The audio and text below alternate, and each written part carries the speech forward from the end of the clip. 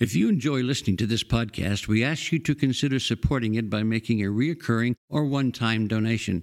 Visit Mayflower's website at www.mayflowerucc.org and click on the Donate Now button. Donations made to Mayflower's Radio Fund are tax-deductible and go toward keeping this podcast available. Thank you for your support.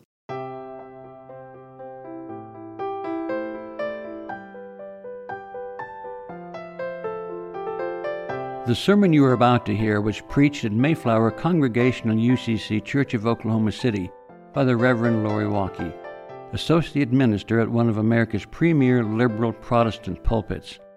At Mayflower, we are an open and affirming peace and justice church, where we believe that religion should be biblically responsible, intellectually honest, emotionally satisfying, and socially significant. We go now to the pulpit of Mayflower UCC Church of Oklahoma City and to the preaching and teaching of Reverend Lori Walke. This morning, we invite you to pause, to take a deep breath, and join us as we remember, grieve, and lift up the great cloud of witnesses on this All Saints Sunday. It is this congregation's tradition to remember the beloved members who died during the year, to bless them again, and to remind ourselves that they are never very far away.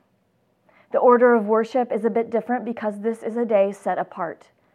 Not only will we lift up the saints that we sat with in the pews, sang hymns with, and did ministry alongside, we will also lift up the lives we've lost to the pandemic. So also will we name and remember the Black lives who have been taken too soon because of our country's systemic racism. In this congregation, we take the widest possible meaning of saint because we take seriously the instruction that comes in the book of Hebrews, do not neglect to show hospitality to strangers, for by doing that, some have entertained angels unaware. You will have the opportunity to light your own candle for those you honor today, so be sure to have what you need to join in. And now, let us be in prayer together. It's All Saints' Day, Holy One, and the scripture for the day comes from the weird and wild book of Revelation. Yes, we remember it's one revelation, not multiple revelations. Interpretation of the revelation is complicated, and has it been used to exclude and divide. But stripped of all the developed doctrine and dogma, what a vision it was. John says, a great multitude that no one could count, from every nation, from all tribes and peoples and languages, standing before the throne and before the Lamb, robed in white with palm branches in their hands. He goes on to say, they will hunger no more and thirst no more. The sun will not strike them, nor any scorching heat. And God will wipe away every tear from their eyes. But what has this to do with All Saints' Day? Perhaps it is that the saints who have gone before us have tried to teach us something about love, about feeding the hungry, sheltering the stranger, and comforting those who mourn. The saints have tried to move us, no matter how small the step, towards that grand vision of the multitudes gathered in peace.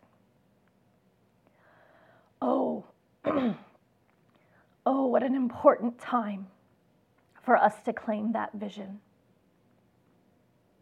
Be with us as we honor the saints, Holy One, the ones who have pointed us in the right direction, who have cleared the path, who have passed us the baton, not necessarily perfectly, but certainly persistently.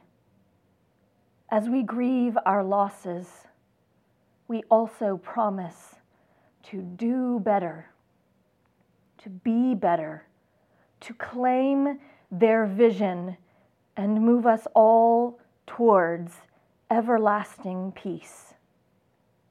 We pray in your holy name. Amen. We begin our service of remembrance by lifting up those who've lost their lives during the ongoing pandemic. We light a candle for the over 1 million people worldwide, over 200,000 Americans, and over 1,000 Oklahomans who have died because of the novel coronavirus. Join me in this responsive prayer, where I will say a line and you will respond with, God, hear our prayer. Holy One, we pray for the souls of the beloveds taken by this pandemic, the young and the old, the healthy, and those with pre-existing conditions, in nursing homes and hospitals, none of whom deserved this, and who cry out to us to do something different. God, hear our prayer. We pray for their loved ones, the ones who held vigil, held hands, held the line open, held on to hope, and who now hold on to memories. God, hear our prayer. Holy One, we struggle to comprehend the scale of this loss, feeling so small. But we are also reminded that we really do have a say in the matter with every single choice we make. So we ask you to remind us that lives depend on us. God, hear our prayer. Let all that is kind, all that is slow, all that is gentle, all that is careful, make its home in our hearts so that all of us arrive safely on the other side of this. God, hear our prayer. Earlier this year, we joined the Black Lives Matter movement in search of change for ourselves and our country, plagued by systemic racism, highlighted by the murder of Black children of God. They are prophets to us, crying out for justice, their deaths revealing inequities, making public our private bias. So on this All Saints' Day, we light a candle for Breonna Taylor and for George Floyd.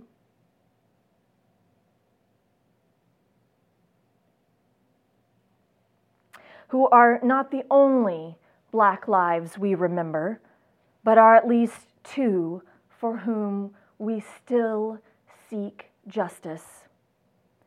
Let us say together this prayer of confession and promise as the words appear on your screen. Gracious God, on this All Saints' Day, we lift up the lives of those who have died because of the deep-seated racism in our communities and in our hearts. For some time now, Black Americans and people of color have been telling us that things are not right. This has been met with denial, anger, defensiveness. But correction is an act of love. So is repentance. So we repent and we recommit ourselves to doing justice, loving kindness, and walking humbly. For all the saints, for all the prophets, and the courage that not one more life be lost to this madness, we pray. Amen. And now we lift up the lives of those most familiar to us, the souls we've laughed and cried with, and those who have made this church the beloved community so many of us call home. We light a candle for Don Johnson. Don was born on June 10, 1924, on the Johnson family farm in Jackson County, about 7 or 8 miles southeast of Altus, Oklahoma, to Carl Ernest Johnson and Myrtle Stoltz Johnson, the third of 8 children. He died in Edmond at age 95 in February. We have gathered We'd gathered at that time just a year after the death of Don's beloved wife and Mayflower member Helen Johnson, and it was not particularly surprising that their deaths were so close. At Mayflower, they were typically referred to as if they shared one name, Don and Helen, no space between them. For many, many years, they held down the pew on the lectern side just under the balcony. Even before he married that English teacher, Donald Lee Johnson knew the power of word and story. In a couple of different ways and in a couple of different narratives, he wrote about his own life, choosing his own words. And to be frank, nothing in the pages were surprising. No self-aggrandizement or self-awarded accolades. Instead, it was really just straightforward storytelling. But no matter how unassuming his prose, there was no mistaking that Don Johnson's life was marked by loyalty, bravery, and love for family that leaves a story worth remembering. Bless you, Don. We light a candle for Linda Wilcox. Linda was many things to many people: wife, mother, teacher, spiritual advisor, raging feminist, mentor, advocate, cheerleader, and friend. She shaped the lives of countless college students who walked the halls of Southern Nazarene University, changed their thinking and their trajectory. And had we been able to have a service at the church, we would have run clean out of seats. She loved her family fiercely, and she raved about her boys, Ben and Josh, although she did know their limitations, which is why she had her funeral completely planned. But we also know that she would have been the first to laugh when all of those plans went out the window and we ended up shooting off a confetti cannon in her backyard to remember her. Bless you, Linda. We light a candle for Wanda Carpenter. Our bridge-playing, real estate-selling, eyebrow-raising Wanda Carpenter. We'll remember you for how fussy you could be, Wanda, and what a hell of a card player you were, and what a good friend you were, the kind that would tell you the truth and then help you clean up the mess. This pastor has a terrible time knowing that you will not be holding down the pulpit side of the sanctuary whenever it is we finally get to meet in the sanctuary again. It was already lopsided after the death of your beloved friend, Sister B, Barbara Scoggin. And now, who will give me an epic eye roll at just the wrong time in worship? I guess it's up to you, Jana and Greg and Lynn. All I can say is that Sister B and Wanda are God's problem now, and I have no doubt they're giving her just as much trouble as they gave me. Bless you, Wanda. We light a candle for Bill Culver. People can see Bill Culver's fingerprints all over Oklahoma City, in the buildings he designed, not just here, but across the state. He was 28 years old when he designed the first glass building in Oklahoma City. He was a man who loved old hymns and delighted in good conversation, and of course, cherished his beloved wife. We will miss your kind and gentle soul, Bill. Bless you. Bless you. We light a candle for Tom Glover. Tom finally reunited with his beloved Hyla. Tom, who volunteered for so many years with Rebuilding Together and played golf and went sailing and painted watercolor and acrylic, sailed and sailed some more. Tom, the architect who could see things before they became real for anyone else. May all of us recognize, as you did, what a charmed life we have. Bless you, Tom. Bless you. We light a candle for Don Gilchrist.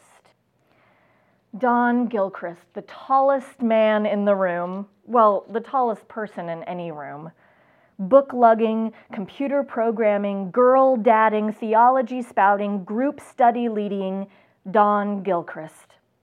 He spent his life accommodating insufficient height of doorways, stairwells, some ceilings, and, well, mostly everything was too short.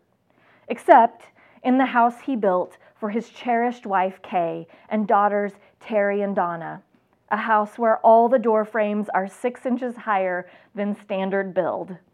Don was a collector of everything: people, traditions, books, hobbies, books, ideas, theology, books, computer parts, engine parts, machine parts, tools, and more books. Perhaps collector isn't the right word. Don was a gatherer, a seeker, someone who saw the value of coming together, of knowing that there is very little in the world that should be tossed aside, so we should value it all. Bless you, Don. We light a candle for Gretchen Bartee. Gretchen taught English in Oklahoma City public schools for many years, with a heart for students who were often thought of as on the fringe, but not to her. Her mind worked fast, and she loved reading, stylistic prose and poetry, powerful expression, and a good story. She was not one to mince words. And Gretchen, we'll keep working on making sure everyone can hear what happens in the sanctuary. Bless you, Gretchen. Bless you. Finally, and I invite you to light your candle at home, we light a candle for all of the other losses we carry with us. Friends of Mayflower Church, your beloveds, parents, grandparents, spouses, family, and friends, I invite you to light a candle for the saints in your own life. We, of course, know that saints are not perfect. More often than not, they were simply present. Present when we needed courage, present when we needed to be reminded of who we are, present to encourage us to be our very best, and who lived in ways we carry forward with us. Bless you, saints. Bless you. We love you. We miss you. And we'll see you soon. And now, let us settle into prayer, and then we'll go with a word of blessing. To the saints, how do we say thank you? To you who dreamed, fought, believed, suffered. To you who showed us what incredible things humans are capable of under the most challenging of circumstances. We kneel to your courage. We pray to acquire your faith. We praise God, the divine in you. Are you with us still in these days of grief? Are you companioning us in this long journey to justice, or weeping at the vanity of it all? Will you tell us your secrets? Whisper softly in our direction about when you wanted to quit, when you got tired, when you weren't sure if any of it mattered or if it was worth the costs. What kept you going? Was it your own prayers to the saints who went before you? Did you long to make them proud? Was it seeing God in your people yearning to live free? Was it us, the future ones, now enfleshed? More important than your answers is simply your assurance that you asked the same questions as budding prophets today and kept living love anyway. Let us go with a word of blessing. May all that is worth remembering cling relentlessly to our hearts. May this day offer a thin place where heaven and earth meets and time falls away. May we be ever mindful that our lives are built one decision at a time, crafted one moment at a time, molded one memory at a time. Go then and live fully now. Be kind now. Apologize now. Forgive now. Encourage someone now. See beauty now. Find hope now. Go in peace now. Wage a little peace now. And love one another, every single other. Amen.